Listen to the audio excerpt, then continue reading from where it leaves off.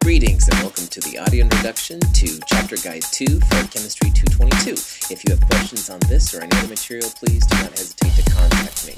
Some people have called this next section the Lewis Structures Part 2, but it's really more than that. What we're going to do in this particular section is compare bonding theories. We're going to look at valence bond theory versus molecular orbital theory, and you can decide for yourself which one you like better.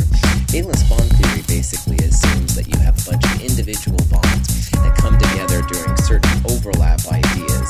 They talk about how the formation of sigma bonds between S and S, P plus P, P plus S, stuff like that, and how pi bonds come from the ideas in couplings. But sigma bonds are really important for valence bond theory. Valence bond theory uses hybridization, so you're going to see things like sp, sp2, sp3d, etc. like that. Valence bond is nice for what they call back-of-the-envelope calculations, but a more powerful alternative is the newer molecular orbital theory.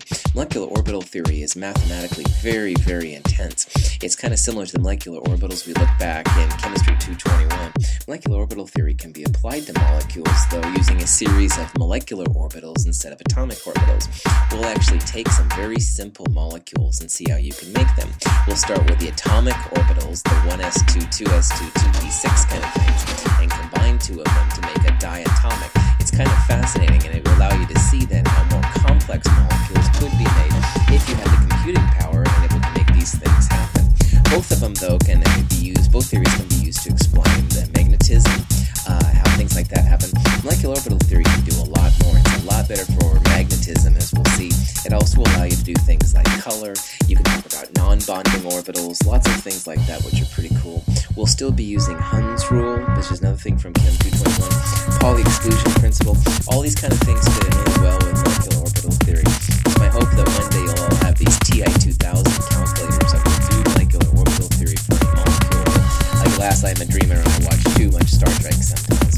So while you're looking at this section now, compare the two bonding theories, valence bond theory and molecular orbital theory, and see which one you think is better. I find that both of them have their uses, but it's important to get an idea for both of them. Alright, if you have questions on this or anything else, let me know. Good luck with your study.